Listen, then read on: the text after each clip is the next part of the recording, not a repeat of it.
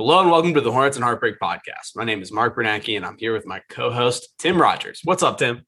What it do, Linger Mark? I'm doing pretty well, man. And we are going to do the Horny Full Season Awards today.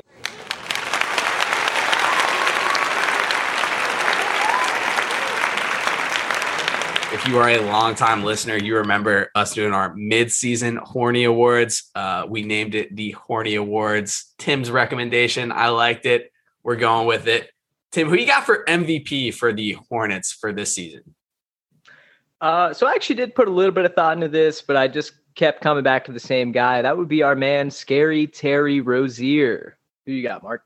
I got Terry as well. The fact that you even had to think about it shows that you are kind of a Terry hater, Tim. When we did this at the halfway point of the season, it was Gordon Hayward that won the award for me and for you as well. But the best player on this team this season was definitely Terry. He was consistently the best player in the clutch, was also the leader for us. And he was the unofficial captain all season long, just leading the team. The big thing between him and Gordy now is obviously Gordy missed all those games. Terry actually was first on the team in games played and in minutes played. Hashtag availability is the best ability. Shout out to Ben Golliver, who was on the episode last week. That's one of his catchphrases. So yeah, Terry played the most games. He was averaged the most points on the team. And he was just the best player for us. I don't think it's that big of a discussion. Yeah, no, I would agree that, I think availability is his biggest plus. He was actually sixth in the league in total minutes played this season. So yeah, he was very available. I would say his pros, just his clutch shooting. Man has balls of steel, won his multiple games, seemed to just be automatic in the clutch. He really stepped up his defense this year after really just being a sieve on defense. His first 3-4 years in the league is now a passable defensive player. Pretty crazy. His turnover rate is less than 10%. You don't really see that from guards very often. That's a strong sign that maybe he wasn't passing the ball a ton, but still leads to effective offense nonetheless. And another thing in his pros category would be the fact that he's responsible for at least 30% of Eric Collins' best calls this season. So yeah, I give that man the MVP. Awesome. A couple more stats for him. Just on a per game basis, we mentioned that he played more than everybody else, but I also think that if you're taking it on a just per game basis, he was the best player on our team this season, just slightly edging out Gordy. He was third on the team in assists per game, which is a little bit surprising to me, trailing only LaMelo and Devontae. He also was second in steals per game, trailing only LaMelo, first in points per game. And he shot the ball efficiently. He actually dipped a little bit towards the end of the season in his shooting efficiency. He was shooting 45% from three somewhere in the middle of the season, wound up shooting 38%. So yeah, a little bit of a dip there, but nonetheless, he was a very good player on our team. I think his efficiency also, that dipping can be related to him just having to take all the shots for us with all of our players being out. So that's not really his fault. And yeah, man, he was just a pleasure to watch. Who would be behind him if you had to rank, I guess, two and three? Who would you give an honorable mention to? So I did have Gordy number 2. I don't know if I totally agree with you saying that when everyone is healthy, that he was still the best player. I think that Gordon probably day in, day out was our best player when active. I hate to say that. That it's close. Me. Yeah, I would say it's crazy how just their per 100 possession numbers pretty much identical. Their win shares, everything is just lining up. So it really is just an either or. And I guess maybe I'm even being hacky by considering Gordon Hayward. I feel every season, NFL or NBA, near the end of the year, someone writes that article maybe Steph Curry was the most valuable player last year because his missed time showed how valuable he was. And you can't ignore the 9-19 without Gordon Hayward. Yeah. Obviously, you derive value from availability, which is fair, but I feel that's what gave him the second place on top of being our best player on a per play basis. Yeah. The 9-19 without Gordon Hayward is pretty brutal. Just as a quick third place would be LaMelo Ball for all the LaMelo fans out there. I got LaMelo in third. And then fourth is my most improved player, if you're ready to move on to that. I'm gonna give this one to Miles Bridges. His jump in scoring efficiency is amazing. He went from like one of the most inefficient scorers on our team to the most efficient scorer on our team. He went from a 33% 3-point shooter last season to a 40% 3-point shooter this season. Here are some of his stats for shooting compared to the rest of the team. Third in field goal percentage behind only Bismack and Cody Zeller, who are shooting lots of dunks, lots of easy layups. Second in 2-point field goal percentage behind only Zeller. So he somehow shoots better from 2 than Bismack Biyombo. He's third in 3-point percentage behind only Gordon, Hayward, and Malik Monk, and first in free throw percentage. All of that adds up to the best effective field goal percentage on the team and the best true shooting percentage on the team, aka the most efficient scorer on the team. And yeah, I'm just giving him most improved player because of that. I think there was just such a noticeable jump in his efficiency from last season to this season. When Miles Bridges shoots now, I'm expecting it to go in, whereas before it's like a turn away when he shoots a 3 kind of thing. Yeah, I absolutely agree. And yeah, as you said, I mean, his true shooting percentage up 10%. I mean, you do not see that really ever, even among like most improved player candidates. 10% in true shooting percentage. I mean, that's like a career changer. Percentage. So, I mean, Miles really went above and beyond, but it doesn't really even like the stats don't tell the full story. Because if you look at Miles' numbers last year versus this year, they look essentially the same, around 13 points, 6.5 rebounds, nothing special, but it really came just through watching him in and out. He no longer has his stone feet on defense. And, just always looking in the wrong direction, getting beat on cuts. That's no longer an issue for him. He's using his athleticism to start to block shots, get some steals, and really work in transition. Everything that we said about Miles going into the season, what we hoped he would be, he did actualize that potential. And yeah, that's why he's my most improved. Really looking forward to his next season. Max contract Miles. I'm excited that you also picked him. I think like Terry Rozier has a decent candidacy for most improved player, but at the end of the day, it is Miles Bridges. And what you said about like, if you look at his stats, like specifically his counting stats, his season this year and last year are pretty much the same. But then you start to look at like his just shooting percentages. That's where he made the biggest leap. He also really improved as a defender, I think. Like he's a legitimate rim protector. I didn't even want to do like a deep dive. Like I didn't even take the time to do that for this episode. Like where you look at like his second half of the season compared to the first half of the season. But I know those numbers are like staggering. Like he was averaging like 10 points per game in the first half of the season. And then at some point that flipped and he started averaging like 16, 17 points per game. So like the way he was playing the second half of the season was way better than the first half. He even improved mid-season, but throughout the whole year, he was shooting the ball well. And that's what we wanted from him. Who do you have second? Is it Terry? Yeah, as far as second place goes, the only guy that really popped in my head would be our man, Scary Terry Rozier. As I mentioned earlier, really improved his defense. Did shoot like Steph Curry for a good 55 games of the season, so that does count. Yeah, no one else really came to mind. Wouldn't be Devontae Graham, wouldn't be PJ. Yeah, so Scary Terry. Yeah, I gave it to Scary Terry as well. And I think that earlier in the season, it was like pretty clearly Scary Terry. But Miles made such a jump second half of the year that it goes to him. Let's move on to the next one. Actually, before we move on, one more thing on Miles I wanted to mention. Do you know what his dunk percentage was by the end of the season, Tim? Longtime listeners will remember that we had his dunk percentage super low going into this season. We wanted him to get that up. It was at 7% of his shots last year were dunks, which is just like way too low for somebody as athletic as him. What do you think it went up to, Tim? I'm going to guess 10.7.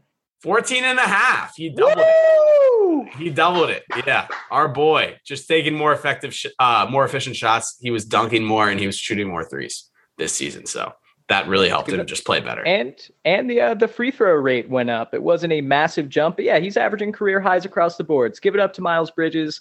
Easy to just trash players all the time, but this is exactly what you want to see out of a young guy. All right, let's move on from him to our most disappointing player. Maybe not what fans want to hear, but this one goes to PJ Washington. Just because he didn't have a massive leap from year one to year two. Me and Tim have been pretty hard on PJ. When you look at his numbers, he actually did like pretty much the exact same thing he did last season. So you can't like critique him too much, but you just expect some sort of leap from a guy who was, one of the best rookies in the league last year. You expect him to take a little bit of a jump, and he really didn't. He came into the season a little bit out of shape. And he had his stretches where he played well, but he also had stretches where he just was bricking shot after shot from three. And he can be super frustrating offensively. So yeah, that's why I picked him for most disappointing player. Also 48% on twos is pretty bad. Yeah, it is pretty deplorable. Yeah, and I think we both did the same thing. We both had him in mind as most disappointed player, and I went onto his Basketball Reference, ready to tear it up, and I was like, oh, it's like the exact same. Like minus a couple things went down, a couple things went up, but within 0.2 of a point all around.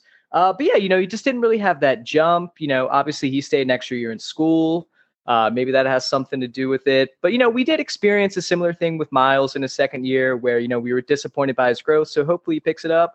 But yeah, just not enough this year. For a guy who is a 38% 3-point shooter, I feel like I never trust him to make a three. And obviously that's just, a blind heuristic that doesn't matter as much. But yeah, when you look at his offensive game, it is a little concerning that other than shooting threes, what can he do? He's not a great free throw shooter, doesn't have a post-up game that he can really punish smaller guys, can't dribble, so he can't take bigger guys off the dribble. It's just something for him to really work on coming into this offseason. We'll give him one pat on the back, though, 14th in blocks per game this year. Oh, damn, that's pretty awesome. I didn't know that. Yeah, so I was going to say, we haven't really gone too hard on PJ this episode specifically, but we have definitely in the past.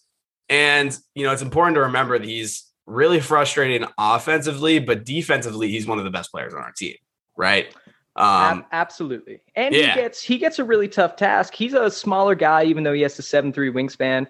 46% of his minutes this year came as the biggest player, the center on the courts for us. So, that is tough, and he held his own. Wasn't a completely discouraging season.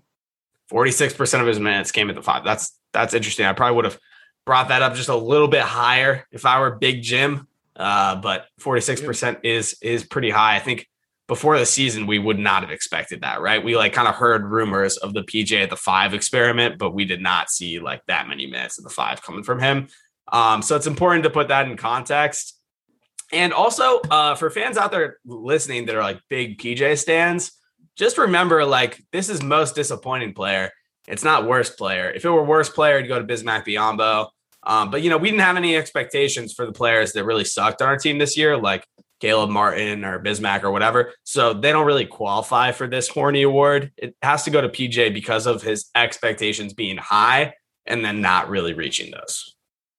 Absolutely. That is a great point. Still expect a lot from him in the future. Yeah, he just went from looking like possibly a young Paul Millsap to a young Patrick Patterson. Nothing wrong with Patrick Patterson.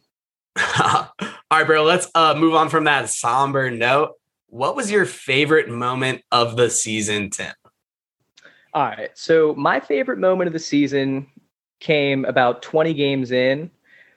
We had just lost 6 of 7 games. And then we also had the Washington game postponed in the middle where we just had 7 days of just total downtime. And we had 3 games in 4 nights coming up against the Pacers, the Bucks, and the Miami Heat. Very tough teams. And season was kind of on the brink, slipping away. And what did we do? We smacked the Bucks. We dusted off the Malik Monk cobwebs, let him hit a couple of threes against the Pacers and the Bucks. And then we had a full-blown Monk-gasm against the Heat, which is by far my favorite moment of the season, maybe my favorite moment of being a Hornets fan in the last couple of years. It's really like a storybook. It's like this young, disgruntled guy can't get a shot, and then bam, out of necessity, who comes and hits the game-tying shot to send us in overtime? Malik Monk against Miami, baby. Favorite moment of the season. What you got, Mark? Yeah, so I actually just tried to come up with something different than that 3-game stretch. That 3-game stretch is going to go down as one of my favorite moments of being a Hornets fan ever. You're talking about the Miami game, but in that Bucks game, LaMelo had 27 points. The Pacers game, he also went off. We won all 3 of those games. And like you said, the season was on the brink. Like things were starting to get pretty dark there, and that really saved our season. The Heat game also was LaMelo's first game starting for us. I don't know if you remember that, but that was his first game as a starter. That was just like a super exciting time in the season. And really that whole month, I think that was like right at the start of February. That whole month was just super, super fun to watch, like February to March. That was the best part of the season. And that's where it really started. I went with a moment, which is the Hornets beating the Kings, the miracle after midnight, late at night on a Sunday night. The Hornets were down by 8 with less than a minute to go and won the game in regulation. Terry Rozier did nothing all game, but then came in clutch in that last minute. He only had 8 points, but like he was what I remember, just hitting that game winning layup, I guess, because it was an and one. This is one of my favorite moments of the season. Because my roommate wasn't at home, so I was just like screaming obnoxiously at like 1 a.m. on a Sunday night while watching this game, and just like thinking that it was over, and then just going nuts when we win the game in the last minute. And B, the Gastonia 4, aka the Hornets' last 4 first-round draft picks, were our 4 leading scorers that night. PJ had like 42 points. LaMelo, Miles, and Malik all chipped in as well. That game was sick, bro. It was, and it's corny, but that is kind of why you are a Hornets fan. It's like you want to see these young guys who get drafted when they're 18, 19. You just see them grow up for like 4 years just for random February games like that or March games like that, Just where you're excited, you're pacing around the house, you're texting people the whole next day. It just lifts you up. It's a great moment. Great game. Yeah, for sure. All right. Things you would do differently if you were James Borrego. This is a long-winded Horny Award name. We gotta come up with a different name for that one for the future. But the Big Jim Replacement Award. What would you do if you were not James Borrego? This is a real hot take here, Mark. So stand with me here. I wouldn't start Bismack fucking Biyombo in a play-in game. Like, I understand it's not like we have prime Hakeem Olajuwon backing him up or anything, so there's not a lot of options. Ride with PJ at the 5. It is a do or die game. How many times this year did we bring Bismack in just to see our offense stand to a halt? I mean, I like Big Jim more than most people, but just really indefensible coaching right there in essentially a 1-win playoff game. All right, so I'm going to go a little bit differently. I'm going to go with don't start LaMelo. Let him come off the bench all season and just have him. I'm just fucking with you, dude. That's not what I'm going with. Definitely start LaMelo. It is stop playing Bismack Biyombo any minutes early in the season. Just like stop playing him ever. Cody Zeller, you can play him a little bit still. Play Jalen McDaniels more. Give Vernon Carey Jr. some time. Play Bridges more earlier in the season. Maybe even start PJ at the 5. Fuck it, dude. We've got nothing to lose. We were the 10th seed anyway. We should have tried some funkier stuff earlier in the season. And dude, Bismack Biyombo just sucks. He's just not good at basketball. Like offensively, like you said, he just really hurts our team. It just doesn't make any sense that he was playing. Like I understand the leadership stuff. I understand he's a decent defensive player. But yeah, him offensively in the modern NBA just doesn't work. It's wild that he's still in the league. Like dudes like I can't think of a good example right now, but somebody who what's that dude for the Bucks? Greg Monroe. How is Greg Monroe out of the league and Bismack Biyombo still in the league? Doesn't make any sense. It's because Biz has a better smile. That's what it all comes down to. But yeah, you make a great point about experimentation. No coach is going to get fired for not playing Bismack Biyombo. Like you'll get fired if you just bench LaMelo 5 straight games. Michael Jordan is not banging your door down, being like, "Where is Biz?" Like we're getting crushed by Jonas Valanciunas. That doesn't happen. You have to think outside the box. It's indefensible. Yeah, completely agree with you. That's the one thing this whole year that we've been talking about that just like never really changed. Like he would go through stretches where he wasn't playing Bismack, but then he'd put him back in for some reason. And it just never really went away. Hopefully, next season that changes. Again, Bismack Biyombo seems like a good dude. We've said this over and over again this season, but yeah, just stop playing him, man. It's time. at least this offseason, we don't have to watch any more Bismack minutes. Yeah, you would think, you would hope. Yeah, and I think that's just something with coaches in general. I see this from Steve Kerr a lot. Obviously, watch a lot of Warriors games. We saw a lot of it with Steve Clifford the last couple of years. Coaches and like just defensive players, it's a security blanket. That's why Brad Wanamaker was immediately getting run, even though we were hurt. The Martins were playing over Monk.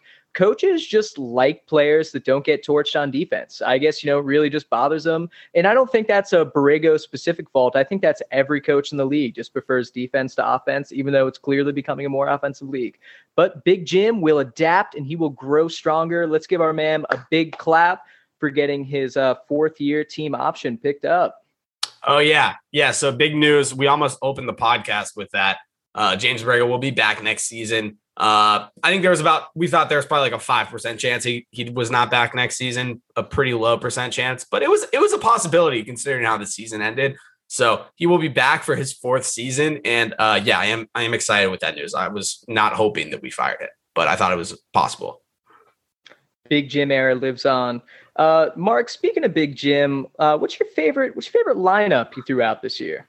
All right, so the Horny Award for best lineup played this year was LaMelo Ball at the 1, Terry Rozier, Gordon Hayward, aka Gordy, Miles Bridges, and PJ Washington at the 5. That was just our best lineup, but also my favorite one. I thought about taking Gordy out just because he's not exciting, as we've previously talked about. But that lineup was just so exciting because it was so good, dude. That was a lineup where you're like, damn, this team could like win a playoff series when we had that lineup cooking. So that's my favorite lineup of the season. It also corresponds with like the best part of the season was when we were playing that lineup. So yeah, that's what I'll look back on this season most fondly of. Damn, yeah, we had the favorite lineup. No surprise. We also both considered like maybe you swap Gordy with McDaniels, but no. I mean, what I see in that lineup right there is a lineup that the Boston Celtics have been striving to get for 5 years, but they don't have winning players like LaMelo, Miles, and PJ. So now we get to indoctrinate the other Celtics into what an actual winning playoff lineup would look like. Enough said, dude. Yeah, that's awesome. We had a lot of the same picks, dude. Kind of a shocking amount of the same picks for these awards. Me and Tim did not correspond before this episode. No, we did not. Also, I should say about that lineup, that was only our 11th most commonly used 5-man lineup last year. Yeah, that's kind of sad because we used Cody Zeller and fucking Bismack Biyombo so much of the 5. Bismack in 3 of our top 5 most prominent lineups. Not great, but I do want to give an honorary shout out to my second favorite lineup of the year. And that is Brad Wanamaker, Caleb Martin, Cody Martin, Miles Bridges, and Bismack Biyombo, which played almost as many minutes as our favorite lineup. Yo, that is depressing. I cannot believe that that's true. All right. What was your favorite Eric Collins call of the year? The Horny Award for the best Eric Collins call, Tim. And I want you to do this in Eric Collins's voice. Set the tone first, or set the atmosphere first. Tell us what was going on. And then do it in your Eric Collins voice. This was like it wasn't a boring game, but it was a Wednesday low energy game against the Sacramento Kings. It was the sequel to the Miracle at Midnight. And I think we're up let's say 62-59. And, the Kings leak out on a fast break. Richaun Holmes, slams it down in a super mundane, one-hand tomahawk. And Eric Collins just goes, wow, Dell, so you played against Karl Malone quite a bit in your day. Richaun Holmes reminded me a lot of Karl Malone right there. And then there's a 7-second silence, and Del Curry's like, yeah, I'm just not really seeing it. I like the route you went with this, just going with one of his funnier calls. We love Eric Collins on this podcast, bro, but sometimes he says some ridiculous shit. Yeah, dude. Actually, I might have to take mine back. I'll give my real answer, but at some point during the season when Nate Darling was in, I bet Nate's seen a moose before. That was one of my favorite calls of the season. But I went with just from a pure perspective, what was his best call of the season? And this was when Terry Rozier dunked all over KD in the third game of the season. He goes, "Oh my goodness, Terry Rozier, how do you do?" And that was a great call by Eric Collins, and that really set the stage for the rest of the season of great Eric Collins calls. Yeah, honestly, in a season full of great highlights, let's really give it up to Eric Collins for making the season 15% more enjoyable, and Del Curry. Yep. Yeah, great job by both of them. All right, Tim, this is the Hornets and Heartbreak podcast. So let's end our Horny Awards segment with your most heartbreaking moment of the season. The season ended, as we were the 10th seed. It was kind of a heartbreaking end of the season. What are you going with, Tim? All right, so the easy answer would just be the play-in and just really everything leading up to the play-in. Like, at least for me personally, I'm so trained in Hornets culture that as soon as we got run over by the Bulls near the end of the season, I was like, yeah, we're going to miss the playoffs, aren't we? And just kind of felt that creeping determinism. But I would go with my most heartbreaking moment was the 3-week stretch, actually directly following our favorite stretch of the season, where the Jazz, Grizzlies, Blazers, and Jazz once again all broke their franchise 3-point records against us. Okay, that is an interesting take. Was that really your most heartbreaking moment? Yeah, because there was just, that 2 or 3 week stretch where every other night I just felt as though I was getting rained upon by Carmelo Anthony and Grayson Allen and Bogdanovich. It was terrible. It was kind of traumatizing to just see us get poached like that, just game after game. Nah, but it was like in between games where LaMelo was scoring 30 points. So I don't feel you on that one. That stretch, I know what you're saying. That was like really shitty, but I think overall that period of time of the season was super exciting. Like, I don't really care that we lost the Trailblazers or whatever. They hit a lot of threes on us. Like, that sucks if we're trying to win the finals, but I wasn't that concerned about it at the time. Oh man, you're saying that now. You don't remember the third quarter where Melo hit Melo hit 4 threes in a quarter and then Kyle Anderson hit 3 threes from the exact same spot in a 5-possession span? That was demoralizing at the very least. I mean, come on. Yeah. But I mean, you wouldn't pick the LaMelo injury as the most heartbreaking moment of the season? The LaMelo injury it's definitely up there. I guess because I was more thinking of it like in-game moments. The LaMelo injury, when Miles got COVID, that kind of just broke my heart because he was playing the best basketball of his career. Obviously, when my man Monk got hurt, I mean, a lot of like little things like that, but probably the road to the playing game, as soon as we lost that Bulls game and you just kind of check the schedule and you're like, will we beat the Knicks? I mean, of course, the Clippers have to take a game off, right? Yeah. But no. Yeah. So I would say it was so I'm going with like a little bit of a hot take. I am gonna go with like the end of the season, but it actually wasn't the Pacers loss. Going into that Pacers game, I was already like so demoralized from the like 5 losses in a row or whatever. It was actually that Knicks game on Saturday, just a couple Saturdays ago, when we went into OT and we lost that game. If you guys remember, if we had won just one of the last 5 games, we would have been the 8 seed instead of the 10 seed. And we would have had to only win one game. We would have beat the Celtics. We'd be playing the Nets right now.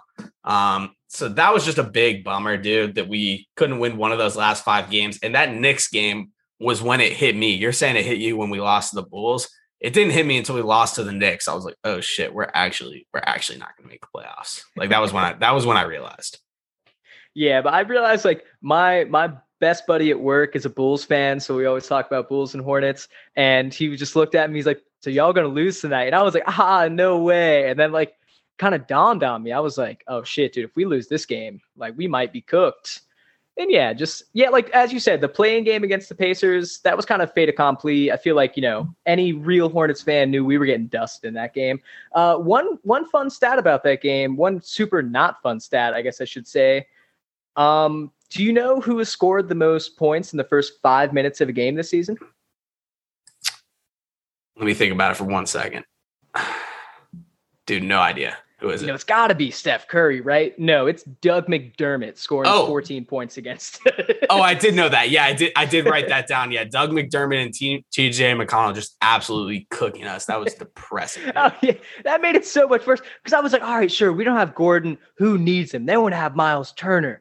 We'll be fine. And then it's like, it's one thing if they were healthy and they were just beating us with their best players. It was TJ McConnell. It was TJ McConnell tearing us up, man. No franchise deserves that. Yeah. The absolutely most brutal way to go out. All right, bro, let's move on. At the end here, we want to talk just a little bit about the NBA playoffs generally. Me and Tim, we got to get this on paper, or we got to get this out there into the ether. Our picks for the title. Me and Tim, we started talking about the playoffs last week. We actually started recording an episode just generally about the NBA playoffs. That content will forever not be released to the public. We stopped recording midway through, but Tim had some hot takes for everybody on the playoffs that have actually started to come true. Why don't you tell the listeners about that, Tim? Yeah, I'll get a little vindication off this. If anyone wants the audio file, I will send it to you. Just shoot an email to hornetsandheartbreak@gmail.com to prove my points. Mark and I, we were going over just playoff takes series by series, and he was mocking me for calling everything in 6. So I was like, you know what? Put on my big boy pants, Bucks in 5. And then Mark is like, dude, he's like, come on, we're recording a pod. Be serious. Don't just mess around with these takes. I was like, no, I'm being serious. I was like, I have no faith in this bogus Heat culture. I was like, Jimmy Butler is like a career 30% 3-point shooter. He's not going to get hot again. And Mark's like, all right, bro, come on. All right, we'll record another time. So Bucks in 5, looking great right now. That was the previous series. I predicted Mavericks in 6, and Mark was just like, why? I was like, I don't know. And then I was like, I think the most exciting playoff series is going to be the Knicks versus Hawks. And Mark is like, dude, no one cares about that series. And it's lost. I'm so annoyed. Like, I shouldn't care. It's so petty. But I'm like, I was right for once in my life. All of the things Tim just said is a lie. I hate you. Yeah, no, actually, he's completely right about I don't know if I was disagreeing with you as hard about the Mavericks one, but I definitely was not with you on the Bucks thing. And I still don't love the New York Atlanta series, even after that first game. But anyways, definitely was not with you on the Bucks thing. We'll see how that series plays out. I still think that he could make a little push. Also, wouldn't be shocked with Bucks in 4, though, to be honest. Yes, sir. All right, so what's your pick for the finals, Tim? My pick for the finals is Bucks over Lakers in 6. I'm going Nets over Lakers in 6. So we are close. No love for the Lakers on the spot. I just think the Nets, if they stay healthy with Kyrie, KD, and James Harden, I just think that's too much, bro. I don't know what the Lakers do against that. Yeah, my whole thing is, it's like, I trust the Lakers to defend a little better. Who's stopping AD on the Nets? Yeah, no, that's a fact. We're gonna find out who makes it between the Bucks and the Nets pretty soon. That's gonna be a second round series. I think that will probably be the best series of the playoffs. Maybe my hopes are too high. It kind of feels like, what was that, 2018, where it was Bucks, Celtics, and then Sixers versus Bucks, Celtics, then Sixers versus Raps in the second round. Yeah, it kind of feels like how this is going to shape up this year. Very excited for the second round. And yeah, honestly, every playoff series other than, Philly, Washington, and Boston, Brooklyn, you're great. Yeah, the playoffs have been super, super exciting to watch so far.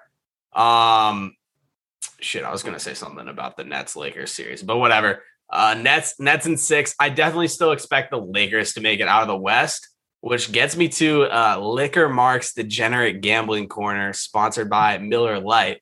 I've been posting my bets for the playoffs on Instagram every single year. When the Hornets don't make the playoffs, I just start gambling on the playoffs a little bit to keep myself interested, give myself just a little bit. Yeah, just a little bit, give myself a rooting interest in a team in the postseason. So I bet on the Heat in game 2, $20, massive L. That did not pan out. I could at least stop watching that game after the first quarter because they were down by 30.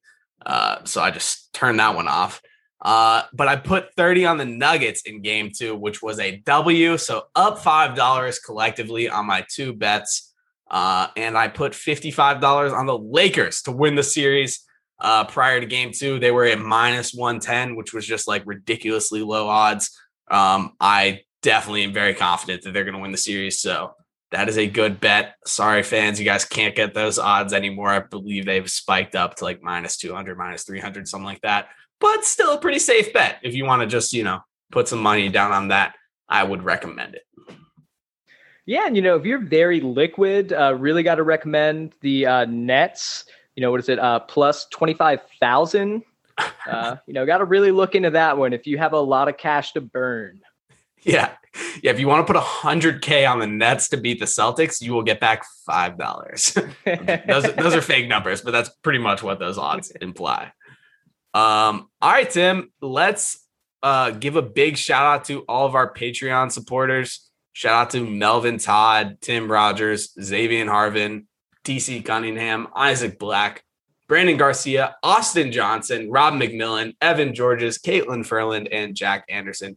Shout out to all y'all. Appreciate the support in the off season. Tim and I will continue to do 1 episode per week each Wednesday. And appreciate the support, everybody. Yeah, absolutely. Thank you so much to everyone that's taken the time to listen, rate, review, share, subscribe. It all works for us. And we will be here, as Mark said, once a week, just getting active, seeing what's going on in the NBA, talking a little stuff, maybe outside the NBA. Let's see. We'll have a good summer, though. And thank you once again, everyone, for listening. Yeah, I think next week we're going to probably do an episode covering all of the postseason press conferences, not postseason, but like after the season press conferences from all of the players and staff. So look for that. At least that's the tentative plan for next week. No guarantees. Look for that to come next Wednesday. And all right, Tim, I think that just about does it. All right, Liquor Mark, you safe out there, big dog.